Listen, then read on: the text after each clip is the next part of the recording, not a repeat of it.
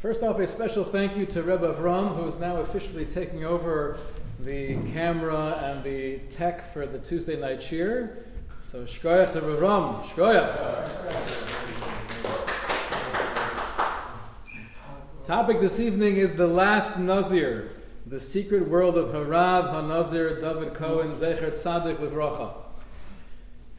Now, somebody already told me he was not the last Nazir, because Eli Stefansky interviewed a Nazir recently when the Daf Yomi did the Masechta.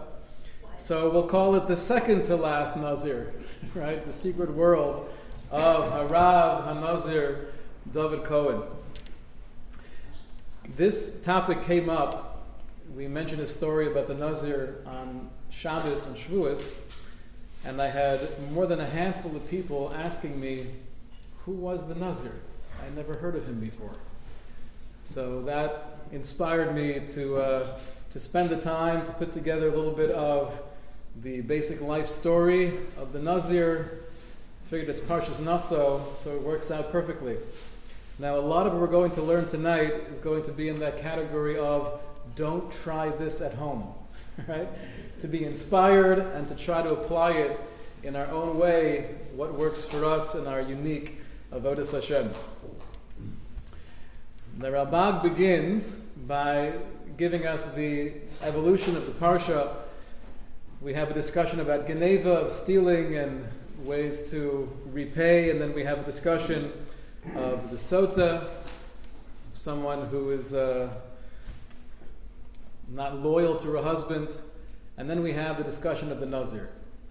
So the Ralbag explains, he says, the Parsha is starting off with the ultimate view of society, giving us basic guidelines, how to interact with each other, how to have shalom. Then it speaks about the Sota, which is more focused on shalom bayis, because, explains the Ralbag, it's impossible to have shalom hamadina without having shalom bayis. But then it goes to Nazir, because that's really the source of everything.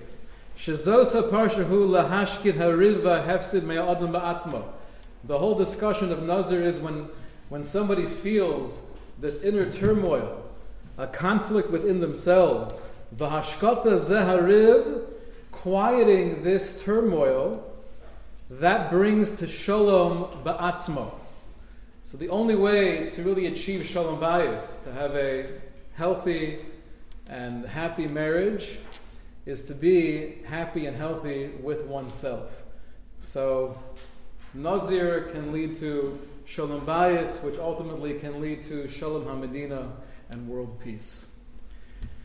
Now it's interesting when you learn through the Masechta Mishnayos Nazir, if somebody takes an oath of Nazirus, how long does that last for if he doesn't specify? Stam Nazirus Shloshim Yom, 30 days. And yet the Torah seems to make a fairly big deal out of taking the oath of Nazirus. What does that mean practically? So not that much. You're not shaving, you're not getting a haircut, you're refraining from wine, grape juice, anything made from grapes, and you're not being matameh l'mesim, you're not going to a cemetery. Those are the three main restrictions we find by Nazirus. Yet, at the end of this period, assuming Stam Nazirus Shloshim Yom, 30 days later, then we have the procedure, and we know included in this procedure is bringing a chatas. And there are many different reasons why. What sin did you commit by becoming a Nazir and now going back to your normal life? The Ramban explains that once you were in this mode, you ascended to the level of Nazirus. You were in touch with an inner conflict, with this turmoil, and you wanted to quiet that noise within you, and therefore you took the oath of Nazirus. So now, you're a changed human being. You're a different person. By choosing to go back to your regular life, it might be the right move, because for you and your life circumstance, it doesn't make sense to be a Nazir forever. But l'maisa, there's a yerida, right? You are now lowering the level, therefore bring a chatas. Why do you assume that your whole life you're at the same level? So it's interesting. the Sam Derech, Reb Simcha Zisel Brody, he says another chazal we find why you bring a chatas is because you were porish, you had to separate from yayin. And l'maisa, practically speaking, we know that the world is here for us to enjoy, obviously in measure, in a healthy way. But Rav Simcha Zisel has the following question. How do we assume both of these ideas are true?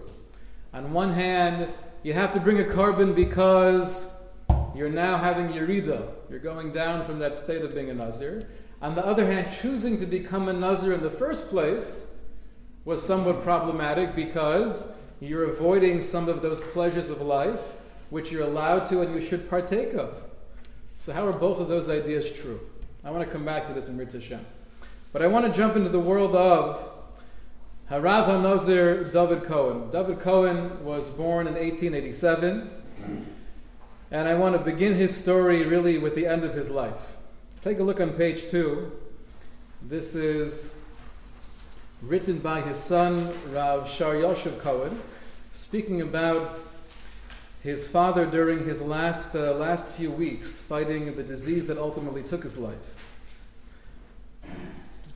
Abba Mari Zal, during the difficulty of his illness, he would tell us, Be'erev Shabbos Kodesh Kora Osi al Mitaso, he called me to his bed at Erev Shabbos, Chiyuch Shel Nora al Panav, and he had this wide smile on his face, and he said to me, why are you afraid? Why are you in pain? She'abba Shelcha Yelech Min Ha'olam? Are you afraid that your father is going to leave this world? And he continued, and he said, you don't have to be bitzar. You don't have to be in pain. And he explained as follows. Anachnu anshe emes. We are people of truth. And this, as we'll see throughout the Nazir's life, was really his whole focus. He was a mevakesh emes. He wanted to arrive at deeper levels of truth. So anachnu anshe emes. Ein sheker godol yoser be'olam min hamavis. There is nothing as sheker, as false, in this world as death.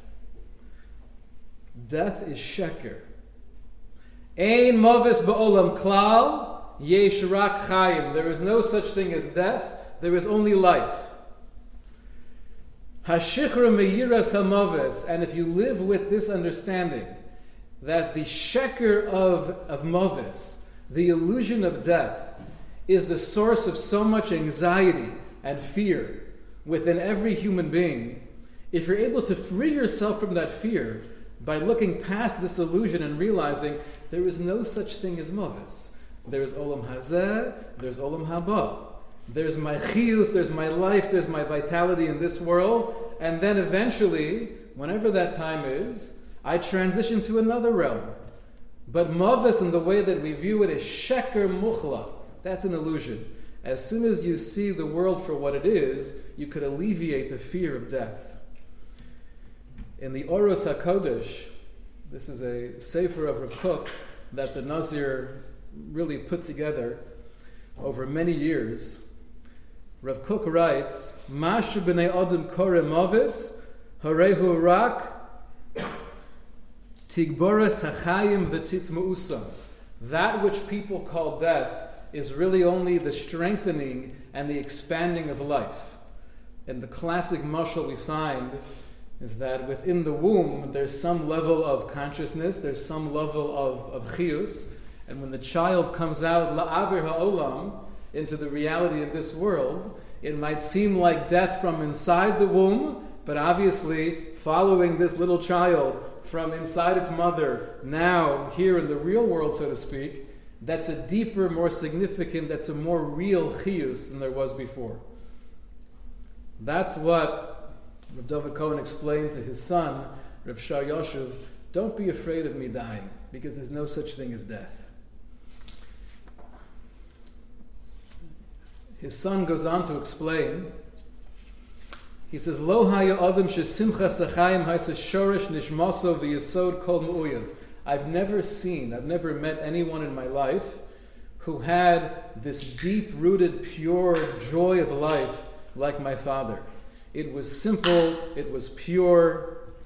Hamusag shel ava hayakolel etzelas hakol. There was a love. There was a love of Bnei Yisrael. There was a love of his family, of his wife, of his children. There is a love of humanity. And this love, explains Rav Shar Yoshev Cohen, really emanated from his deep-rooted love of Hashem, which was his life's goal. He quotes his father, the Nazir, who said, "Hapiska hatachlis shel kol ha'avoda hu avas Hashem." And this is something we know from many earlier sources, that the goal of all of our avodas Hashem is to come to a place where there's a real relationship of love between myself and the Kadosh Baruch Hu.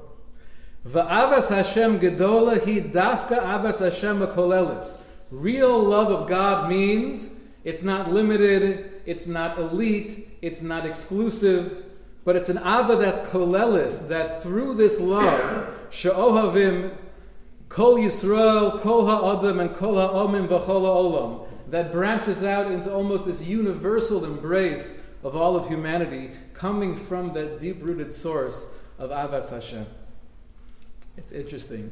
The Rambam, when he speaks about the mitzvahs aseh of avas Hashem, the third of the positive mitzvahs, he writes that included in the mitzvah of avas Hashem is a love for humanity.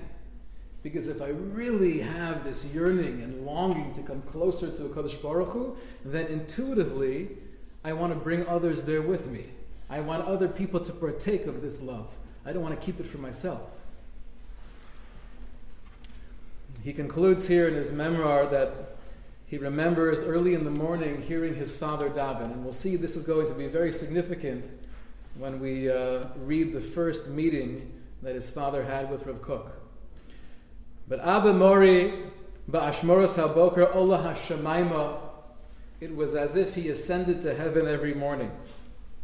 One who was zocha to hear his nagunim as he was davening, b'shas halimud, as he was learning.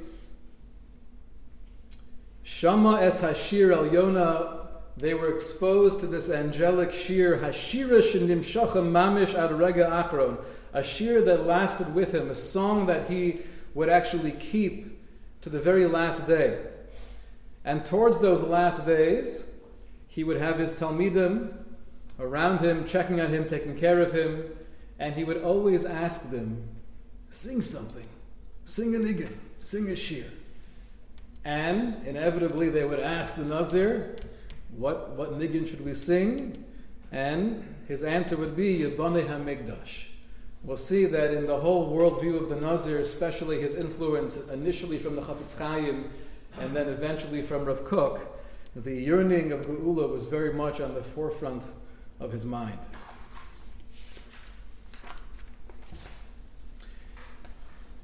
He was related to the Chafetz Chaim. His grandfather was actually the Rav of Radin together with the Chafetz Chaim, and they had a mutual respect for each other. And when he was a young man, he actually went to the yeshiva in Radin and learned together with the great Chafetz Chaim. One story that Rav David Cohen told his family of what the Chafetz Chaim shared with him, he said, the Chafetz Chaim told me personally that initially I would daven Shmon Esrei and say the bracha of Yushalayim Ircha Barachamim Tashu as Tzemach David, and I would view it as davening. We're praying for the Geula, we're looking forward, we're anticipating the redemption. However, the Chafetz Chaim continued and said, but more recently, and what year this is, it's not clear, but more recently, I realized in Yechoshev, Hine ze ot, Hine achshav korov mamish. Chafetz Chaim said, I feel it so close. It's no longer a tefillah, but it's a metzius, it's a reality. I feel it's coming. Im ze yeh b'yomai eini yodeya. The Chafetz Chaim told Rav David Cohen, if this happens in my time, I'm not sure. However, it will at least begin to happen in your time. Yerushalayim ircha barachamim tashu. This will begin to happen in your time. Vadai, vadai, vadai. What's interesting is when you fast forward, whenever this conversation took place, sometime before in 1933 when the Chofetz Chaim passed away, likely in the early 1900s, now we fast forward to June of 1967 during the Six-Day War, and Yom Yerushalayim, the miracles that took place getting back Yerushalayim and the Har HaBayis. The Nazir was one of the first people to actually have the opportunity to daven at the Kosel. The picture here, you can see on the bottom of page 4. On the far left is Reb Tzvi Yehuda Kook, that's Reb Kook's son. In the center, in the front, that's Reb Shlomo Goren, who was eventually the son-in-law of the Nazir. He was the chief rabbi of the IDF, very interesting, controversial personality. But in the back, you could see with those glasses, that's the Nazir davening at the Kosel in 1967. So you could imagine, explains his son Rav Shar Yoshuv, Kishezacha b'yom hagadol shel geulas Yerushalayim. When we were zocha to have the redemption of Yerushalayim, and my father was one of the first to daven at the Kosel Maravi, Ro'o b'kach techilas hisgashmu shel havtachos Rabba Chofetz Chaim. He saw within this the beginning of the fruition of that promise the Chofetz Chaim spoke about. So he learned in Radin for some time. He was a brilliant young man with a restless soul, and he traveled. He was looking for the Rebbe, for the Torah that would really speak to him. He went to Volozhin, and he was there as well, in the great yeshiva of Volozhin, shortly after the passing of the Netziv. And then he went to Slobodka. And in Slobodka, he became very close with Rav Moshe Mordechai Epstein, the great Rosh Yeshiva in Slobodka. But he was always yearning and looking for something different, something more. He began reading some of the writings of Rav Shamshon Raphael Hirsch, and then somehow he chanced upon some of the writings and the ideas of Rav Kook. Now, in the beginning of World War II, fast forward to 1914, the Nazir was in Europe, and he was exploring different forms of academics, both Jewish and secular, in philosophy, and dabbling and probing. Rav Kook, who at the time was the chief rabbi of Yafo, he was in Europe. He actually came in for an Agudas Yisrael conference of Rabbanim, but then he was stuck there because of the outbreak of World War I. And he ended up staying in Europe for years. So Rav David Cohen had an acquaintance who was also friendly with the Mishpacha Rav Kook, and he asked Rav David Cohen, would you like, I could try to make an introduction. And this is the letter, the bottom of page 5, we have the letter that Rav David Cohen himself wrote to Rav Kook asking permission to come and ask him a few questions. With a feeling of inadequacy, I approach the great Rav. Nichne v'talmud, I come humbled like a disciple.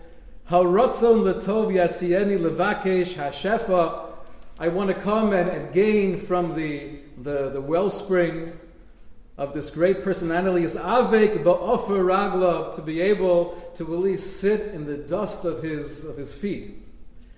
Ve'im ki rav ha'merchach mimakom mimeni, and although you might be far away from me both geographically and your madrega, nonetheless the Torah mipiv u'musar svosav etzape, I just yearn to hear a little bit of your hadracha, your guidance, and your musar. V'im hakelim einam muchanim lekabel berchas Hashem, and if the vessel, referring to himself, is not yet ready, it's not strong enough to accept, to be able to receive the blessing of God, bol litaher hineni, I'm coming because I want to purify myself. Ritzoni lovo lemako moshav teraso lezakos lehonos mizivo, and I'm asking permission to come and to bask in your glory. So if I was Rav Kook and I received a text like this, I would have responded, I'm sorry, you have the wrong number. Right? Hatzlacha. However, Rav Kook, though, in his Chasidus and his Anoah, he said, listen, you're welcome to come by any time. I'd love to schmooze. What we related on Shabbos was paraphrasing the actual story that took place when Rav David Cohen arrived at the Kimchi family. He found that Rav Kook was there sitting with his son. They were learning Torah together, and he felt awkward interrupting, but Rav Kook looked up, he had a big smile, he invited him in, and they had a conversation, but it was a very mundane, very trite conversation, to the point where Rav David Cohen was feeling a little bit anxious. I came here for more than schmoozing about what I've been doing and my university studies and philosophy. I want HaKadosh Baruch Hu. So he stays the night. He stays the night on the bottom floor, and Rav Kook was staying on the second floor. And here we'll read together the letter that Rav David Cohen wrote after his meeting with Rav Kook, his second meeting. This is actually in the beginning of the Oros Kodesh, like we mentioned, the sefer that he put together for Rav Kook, compiling all of or many of his ideas and hashkafos. Rav David Cohen writes, more than 27 years ago I found myself in Switzerland. And there I was studying philosophy, Malei Tzimon v'shkeika le'emes, but I had such a thirst and a drive for truth. I heard that Rav Kook was also in Switzerland, and therefore I sent a letter asking permission to see him. And he responded that I'm okay, I'm allowed to come. So what did I do that day? Acharei Tevila b'mei Rhine, I was tovel, I went to the mikveh in the Rhine River. I had my Shar Kedosha from Reb Chaim Vital, Shar Kedusha, with me, ready to go, Molei Sufik. And I had such a feeling of hesitation and inadequacy.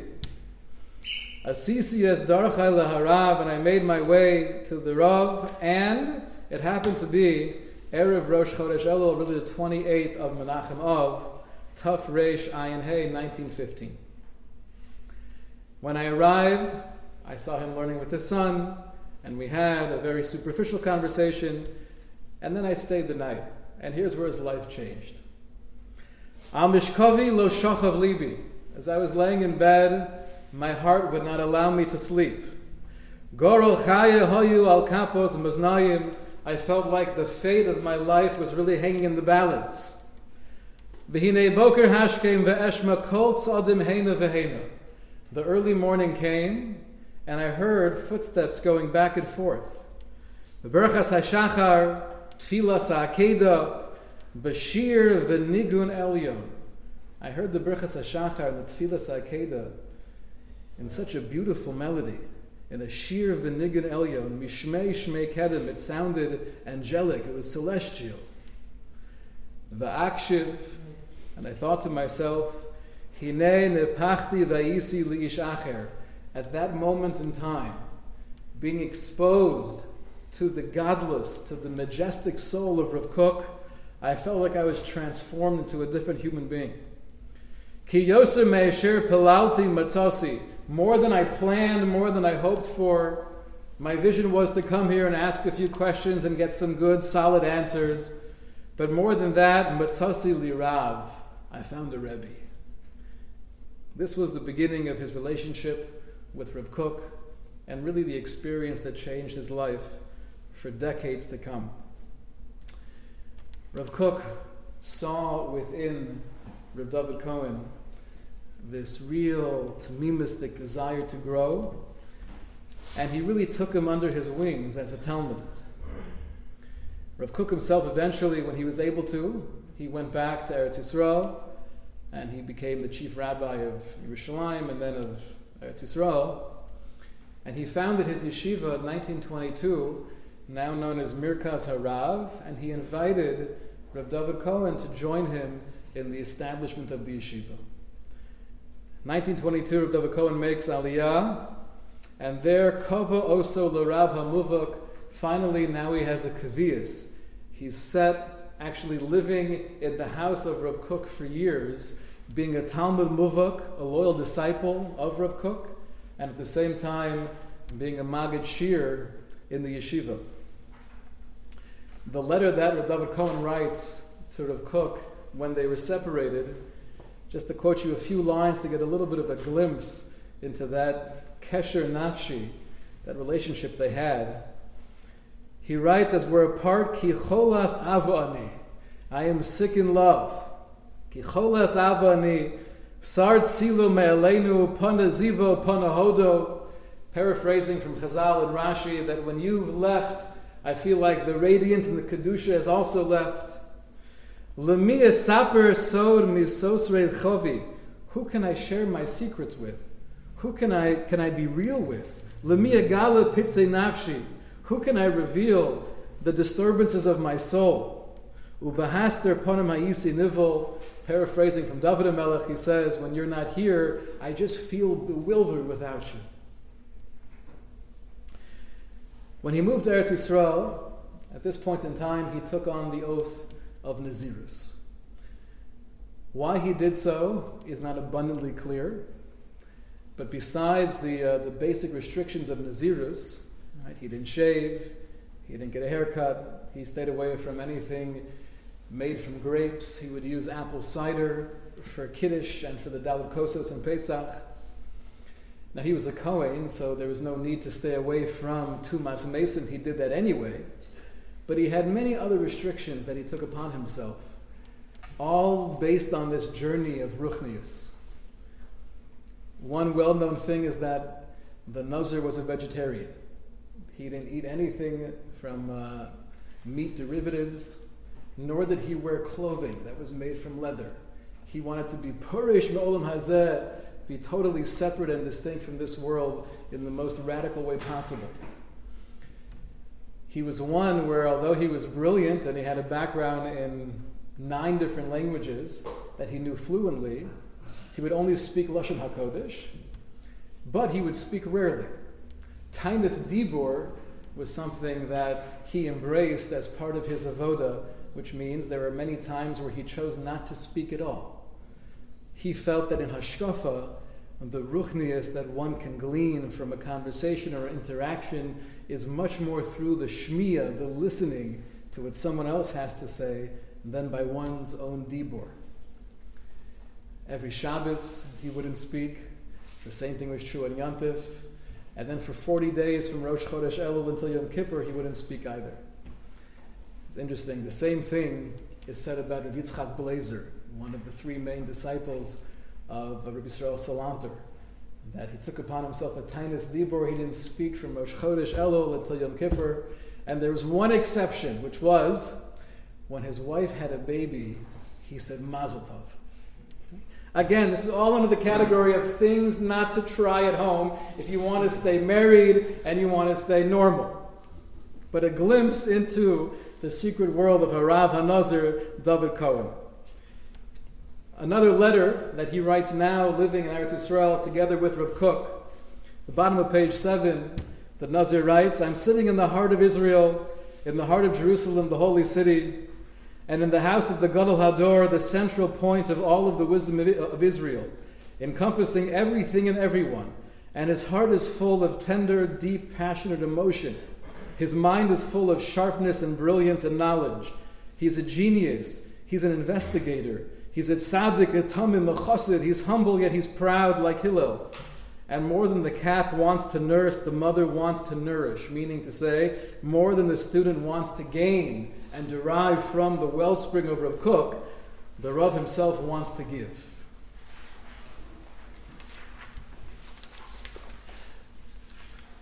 There's a story told that Chaim Yaakov Levin, who was in the yeshiva Merkaz HaRav, that in Yom Kippur there was an early minyan that took place from a different group of Yerushalmis living in the same community, and they would daven in a different place in the yeshiva. So his father told him to please wake up early Yom Kippur morning and to go open up for that early minyan. Now the door has been locked all night, so Rabbi Yaakov Levin, as a young man, goes and he starts to unlock the door of the Beis Medrash. But as he's doing so, he hears this shira, this singing from a distance. It's coming from inside the shul, but how's that possible? It's been locked all night.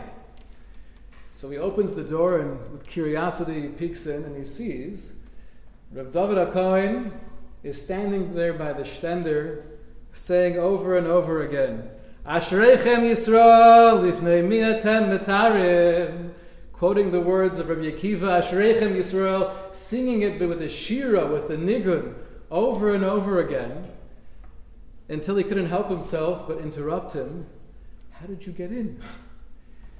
And the answer was, I never left. He found out afterwards that the minig of Rav David HaKohen was Yom Kippur, from Kol Nidre until Ne'ilah. He would stand the entire 25 hours. He would either be immersed in tefillah or immersed in shira. And what he did, the majority of the night, was stand there by the shtender, singing shiras v'tishbachos v'ashereichem Yisrael. How fortunate we are to have this relationship with the Kadosh Baruch Hu. We had the question in the beginning of the shir from the Sam Derech of Simcha Zisel Brody. On one hand, the Nazir brings the carbon because he was refraining from wine and not partaking from some of the pleasures of this world. And that's a problem. Pleasures are here to enjoy. On the other hand, he brings the carbon because now he's having Yerida. He's going back down to a normal existence. That's problematic. How are both of these ideas true? So explains Rav Simcha Zisel Brody, it's not a contradiction.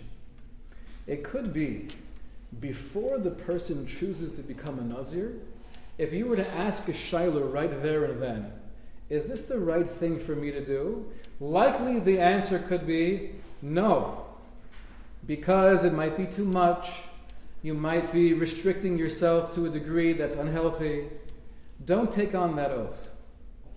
However, 30 days later, after living the uplifted, exalted reality of Nazirus, at that point in time, you're a different human being. It's only been 30 days, but when you're able to transform yourself radically, even for a short time, you're now on a different level of existence. And now, how could you possibly think of having your Rida, of coming back down into what everyone else is doing, and enjoying the wine and the Gashmias of Olam Hazeh? Stay where you are. Look at how much you've accomplished. The most powerful and practical lesson of the Nazir, I think for all of us to take with us, assuming we're not going to become Nazirim, is that changing oneself even momentarily, even temporarily, can change you forever. I'll give you an example. Right, if somebody theoretically, he goes on a crazy diet and he loses 30 pounds, and it's amazing, and everyone's complimenting him, oh, you look great. But there's no way to maintain that kind of lifestyle. 3 weeks later, he's back where he started from. What did he accomplish? At this point in time, nothing really. What did he gain? 30 pounds. That's it. The fact that you lost weight then, it wasn't able to stay with you. You didn't change your whole mahalach hachayim, so you're back to where you are. When it comes to ruchnius, when it comes to any spiritual elevation, something we're able to take on, even temporarily, even just for a moment, I'm holding myself back from saying something that I know is going to be hurtful, but I want to say it, but I'm not going to say it. Or pushing myself to do something that's challenging, even though I know I'm probably not going to push myself tomorrow. That level of aliyah, of growth in spirituality, is something that can stay with you and transforms you forever. I think this is one very practical and powerful lesson of Nazirus.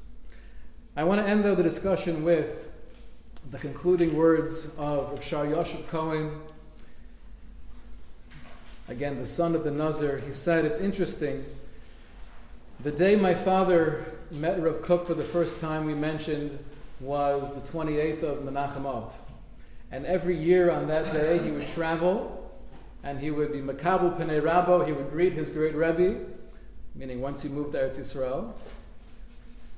Then during the last few days of his life, as he was struggling, and at the same time trying to smile and trying to to help us cope with the eventual loss. Kasher nachnu b'nei beso hayinu malei charada.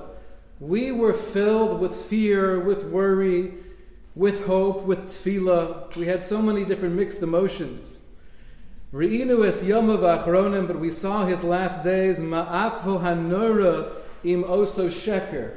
He was battling with that sheker, the falsehood, the illusion of death.